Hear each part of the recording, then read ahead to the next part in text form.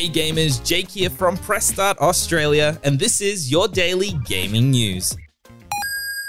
Last month, we reported on the fact that the PS5 Digital Edition was set to get a slight upgrade, becoming 300 grams lighter, as well as include a new base stand screw that can be adjusted without using a screwdriver. Oddly enough, an upgrade was never mentioned for the PS5 Disc Edition, but this looks to have also been updated in a similar fashion. We can confirm that all Australian PS5 stock that has landed in the country this week contains a new model number, and we believe that this makes us the first country to receive stock of this new model. There is nothing about this model mentioned online, but we've been able to confirm with the purchaser that this new model does in fact include the new screw that is able to be adjusted by hand. And although we can't confirm at this moment, we can assume that it is slightly lighter than the original PS5 model.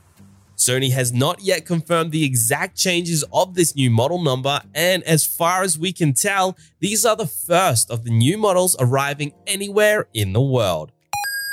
A couple of years after THQ Nordic confirmed they were working on a new entry in the Saints Row series, it seems likelier than ever that we're going to finally see the game officially revealed next week at Gamescom Opening Night Live.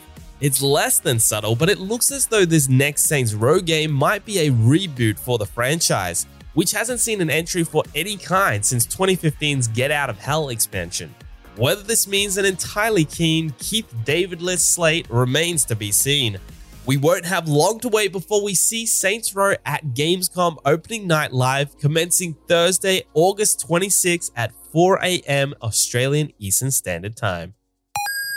Lone Wolves, rejoice!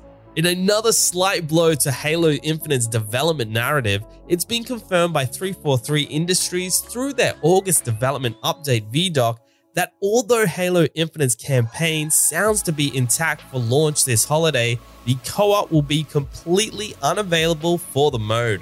On top of this, Halo Infinite will also launch without the popular level editor Forge. We won't have long to wait for either omission, however, the team has committed to rolling out co-op via a Season 2 update 3 months after launch, while the Season 3 update 6 months after launch will introduce Forge to the mix. For the latest gaming news, bargains, reviews, and all things gaming, check out pressstar.com.au. Spoken Layer.